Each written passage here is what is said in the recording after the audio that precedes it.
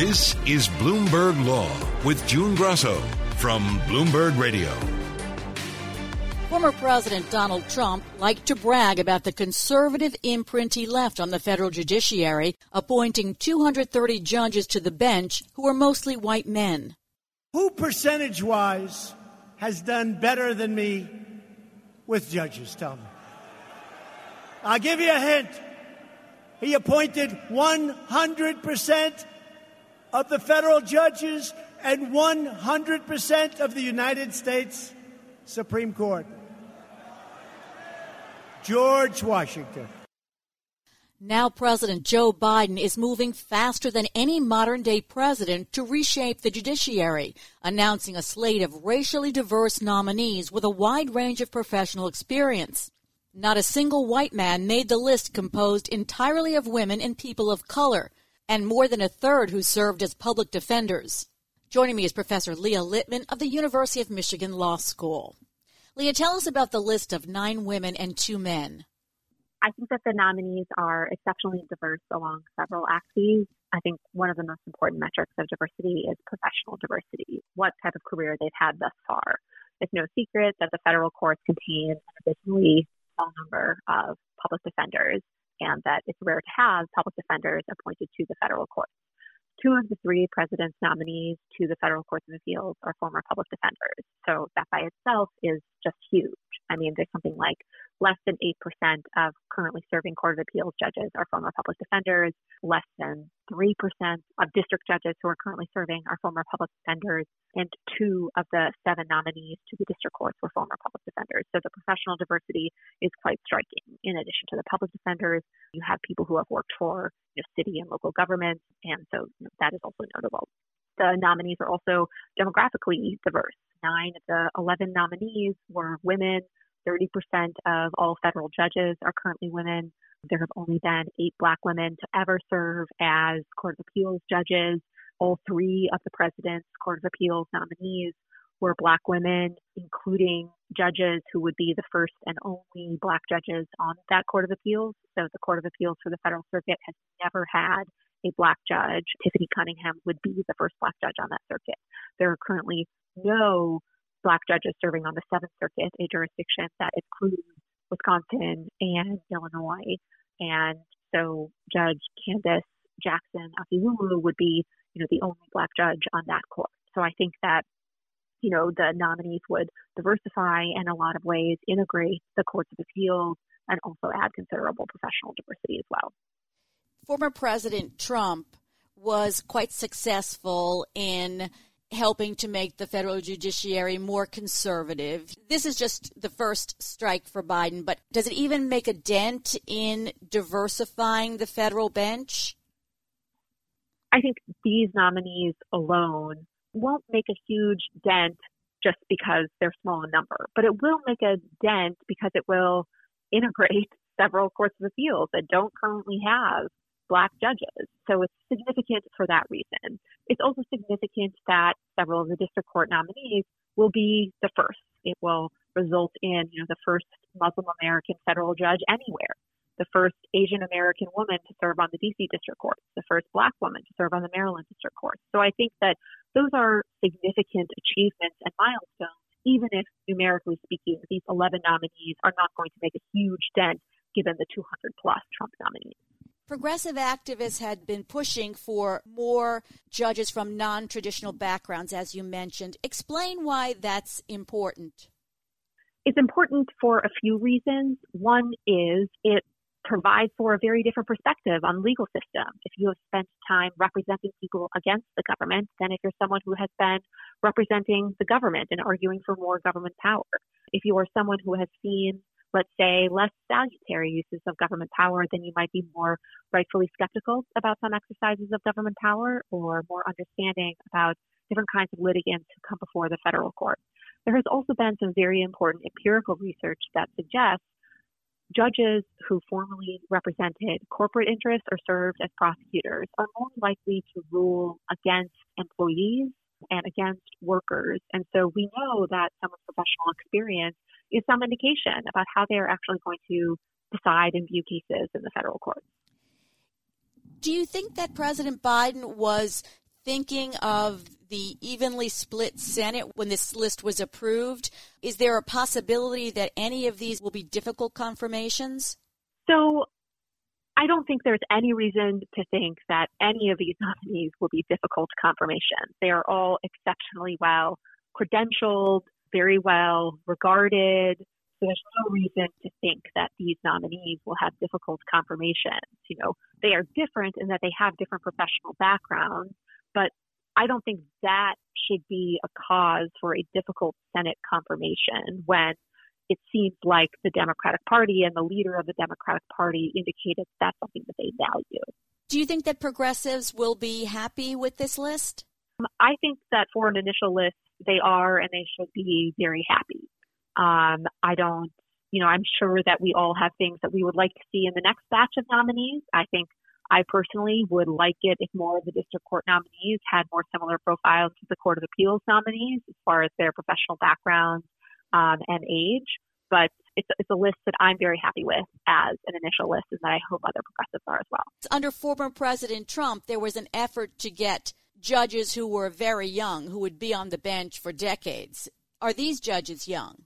So that is part of what I was alluding to when I said I hope that the district court nominees in the future more closely resemble the Court of Appeals nominees.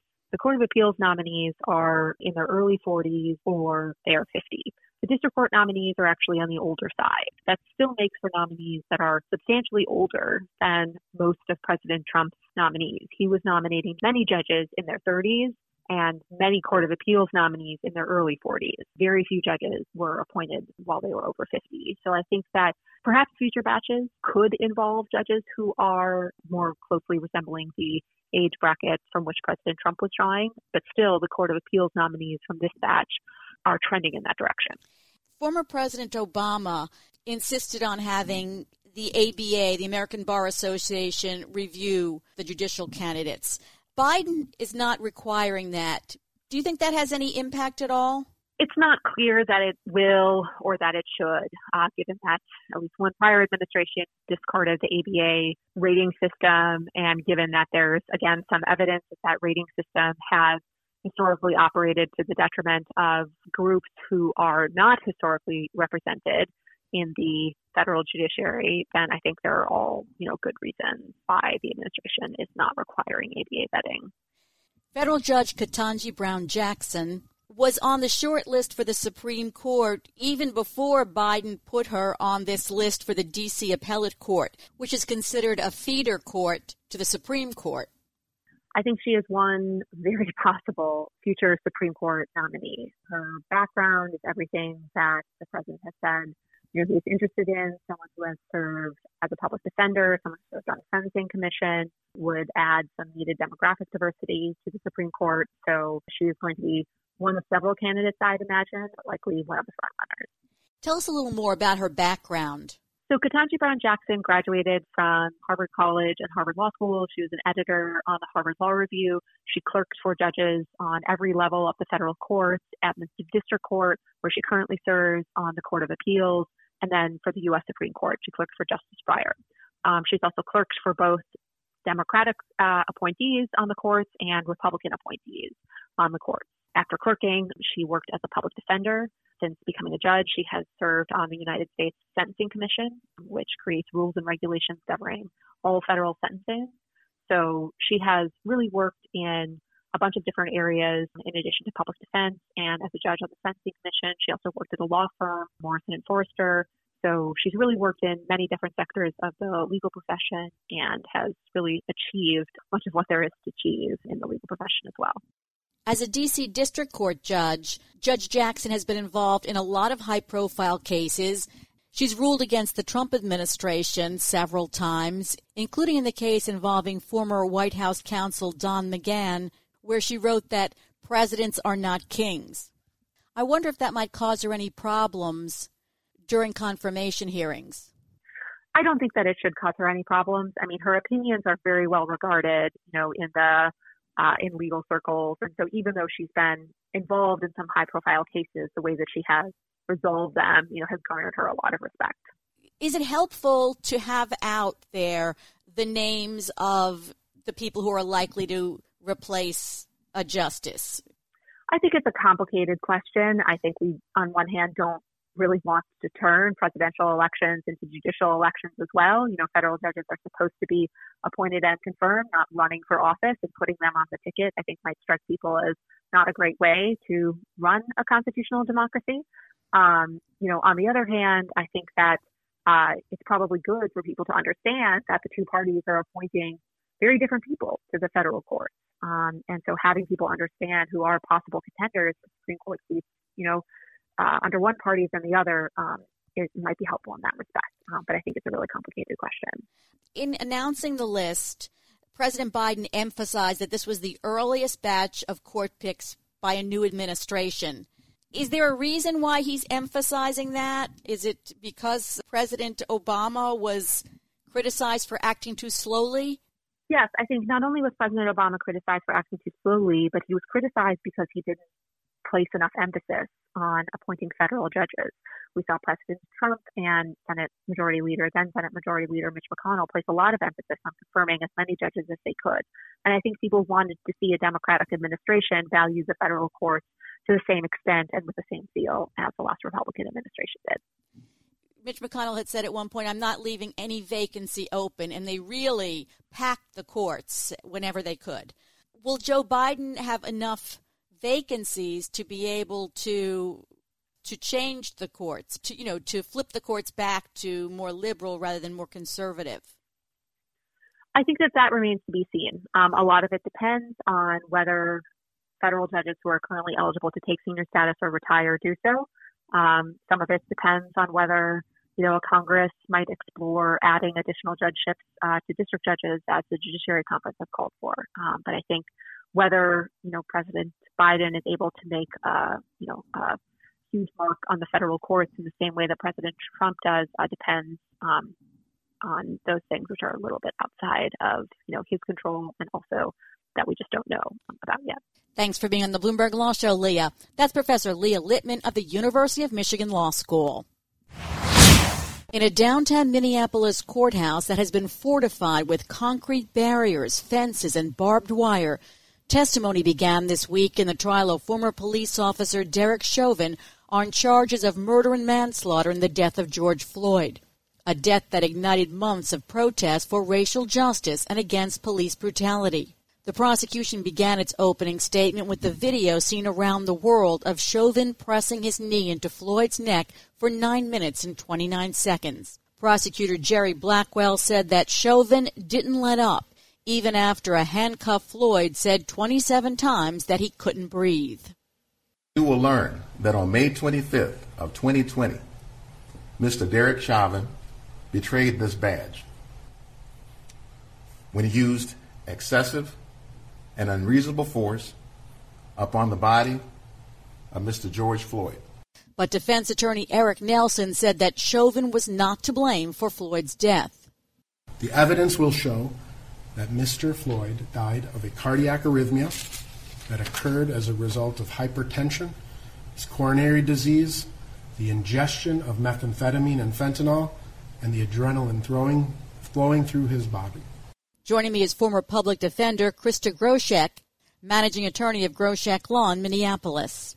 Krista, what do you think of the prosecution's strategy of not waiting, playing the entire video during the opening statement? It was a great strategy for the prosecution. I mean, that's the most compelling piece of evidence that they have. And the way that they sort of encapsulated that centerpiece was with colorful language, like the wordplay. They talk about how Chauvin betrayed his badge, he wouldn't let up, he wouldn't get up. We heard that over and over again. We talked about how bystanders call the police on the police. We heard about the blood choke. That video, ensconced with that wordplay was very effective. It's a hard video to watch, no doubt. What about the defense's opening statement, and does it show the strategy ahead?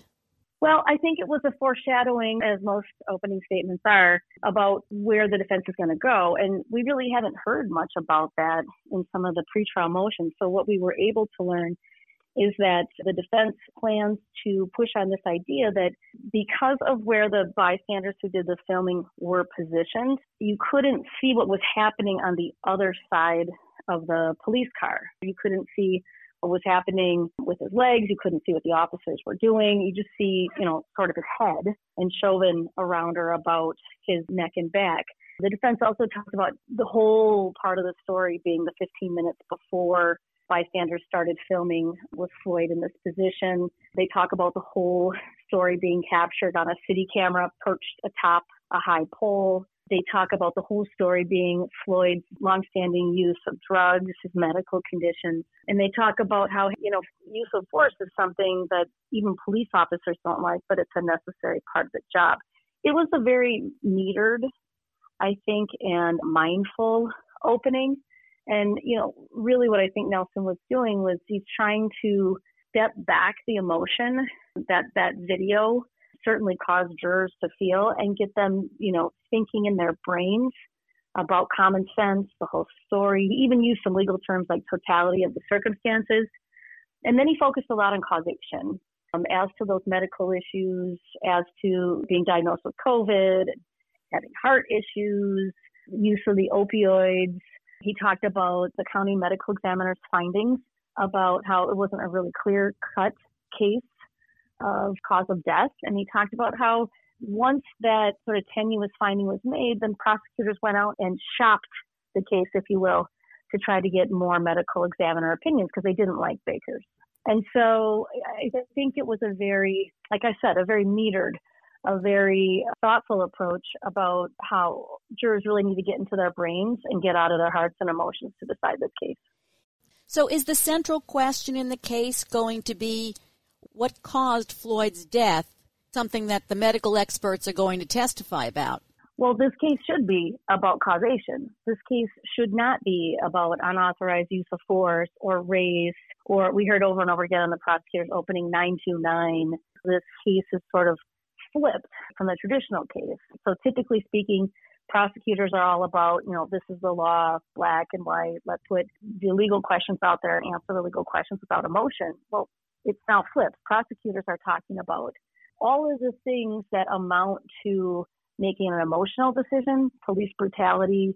They did say that it shouldn't be about race, but of course everybody in there is thinking that's what it's about. So we see the prosecution talking about a lot of things, but they didn't talk a whole lot about causation.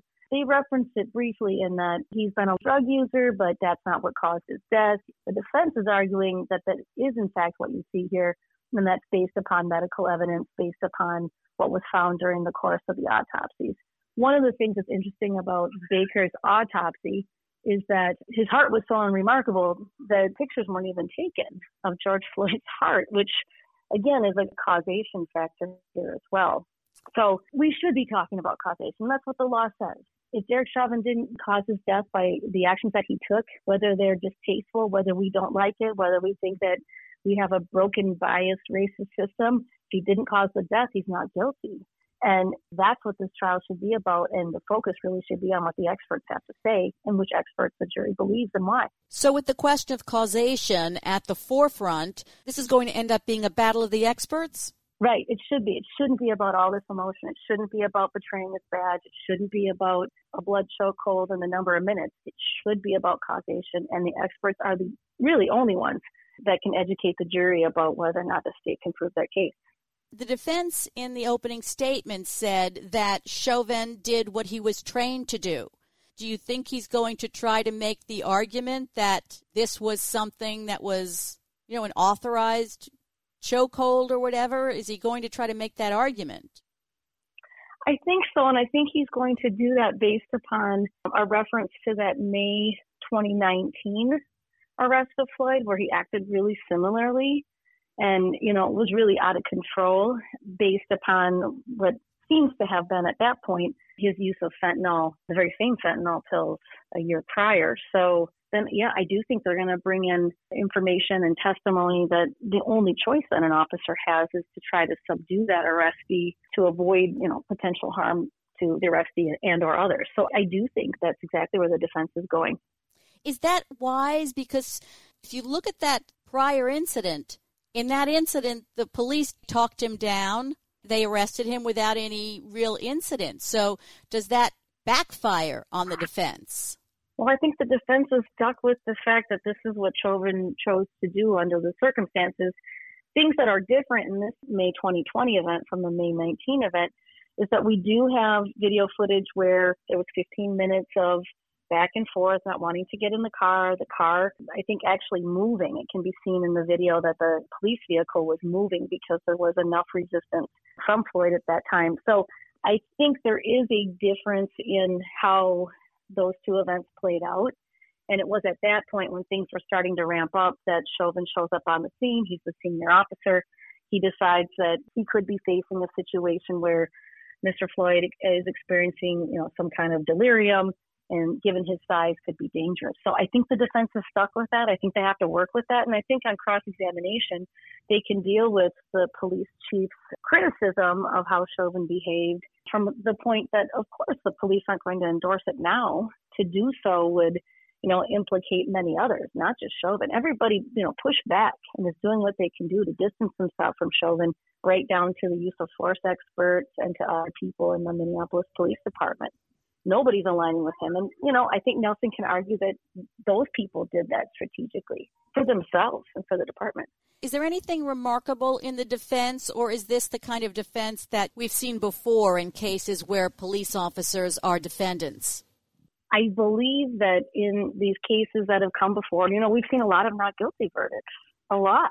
We've seen a lot of officers not even charged, like the Eric Garner officers. They weren't even charged. And, that's a similar case. And so, I believe the defense finds themselves in a position where they have to say, given their specific training, given their experience, given what they know of the risks and dangers of encountering people under the influence on the street, that they need to take precautions and they make these split-second decisions. Now, the prosecution is anticipating that argument. You heard in the opening statement, right? There was no split-second decision here. And they break down the seconds and say there was, of the 529 seconds that were available for split-second decision-making, there was no split-second to anything. This was a long, sort of prolonged, continued decision. But to answer your question, I believe the strategy has been effective, and I think it's what's allowed for officers to receive not guilty verdicts and no charges at all. The judge allowed prosecutors to add a third-degree murder charge to the charges of second-degree murder and manslaughter. Does that give the jury a compromise position or a middle ground if they can't come to a decision on the more serious charge? It does. Third-degree depraved mind murder is an interesting charge in that 2 months ago, it was not a viable charge based upon Minnesota's case law, 100-year history of applying that charge. Generally speaking, that charge was only appropriate when a person drove 100 miles through crowded downtown streets where their actions were just depraved mind, crazy, but they weren't directed at one person. There was a police officer, Mohammed Nur, who was convicted of the depraved mind. When that happened, defense attorneys and most people engaged in legal work in the state felt that at the time he appealed it to the appellate court, that would have been overturned because it just didn't fit the definition of third degree. Well, our appellate court chastised Judge Cahill for throwing that charge out. And even in light of that history, the court went to great lengths to say, no, it should apply. And they did that very close in time to when Mr. Chauvin was going to trial. They instructed Judge Cahill essentially that he must put that charge back into play, and he sort of begrudgingly did so, even though Mr. Nur is appealing that to the Supreme Court, and we don't have an answer as to what will happen on that case. And then if there is a conviction here, what will happen on this case? And so, yes, it becomes an easier charge for the jury to use in terms of putting a conviction on Mr. Chauvin. And that's because they don't have to find that he intentionally did anything, just that he was out of his head. He was depraved. He was acting crazy. He wasn't thinking. And he did something that he shouldn't have. That still, if they still have to prove that he caused the death, though, by those actions. But it does make the first part of their finding easier. The second-degree charge requires that the state prove that Mr. Chauvin had intent to assault, that he had intent to make it so Mr. Floyd couldn't breathe. And I think that gets harder to do when you start looking at Nelson's arguments. He was doing what he was trained to do. There was resistance of the arrest. So if the jury isn't of the mind to say he had the intent to assault, then the third-degree murder charge becomes much more viable because the jury can just say, well, he was out of his mind. He was doing something that, was imminently dangerous to life. We know that. And it caused the death of Mr. Floyd. Now, again, I stress, they still have to believe that what he did caused the death. And if, in fact, they can't make that finding, then even with the third degree, they should return a verdict if not guilty. How effective are the prosecution's first witnesses, most of them people who were watching what happened? I think it's a good move for the prosecution. Is sort of this ramping up of emotion, right? They started with the video. Couldn't get any more intense than that. And then they're bringing the jurors to the scene, to where this man died. And they are seeing that through the eyes of these witnesses who were obviously very emotionally moved, who still, are exhibiting emotion on the stand. I mean, their whole case, the centerpiece is the video, and it's ensconced by the experience and the emotions of the people that were there. So I think it's a very consistent and smart way for the prosecution to put their case in. It's very effective. Thanks, Krista. That's Krista Groshek, Managing Attorney of Groshek Law. And that's it for this edition of the Bloomberg Law Show. Remember, you can always get the latest legal news on our Bloomberg Law podcasts. You can find them on Apple Podcasts, Spotify, and at www.bloomberg.com/podcast/law. I'm June Grosso. Thanks so much for listening. And please tune into the Bloomberg Law Show every weeknight at 10 p.m. Eastern, right here on Bloomberg Radio.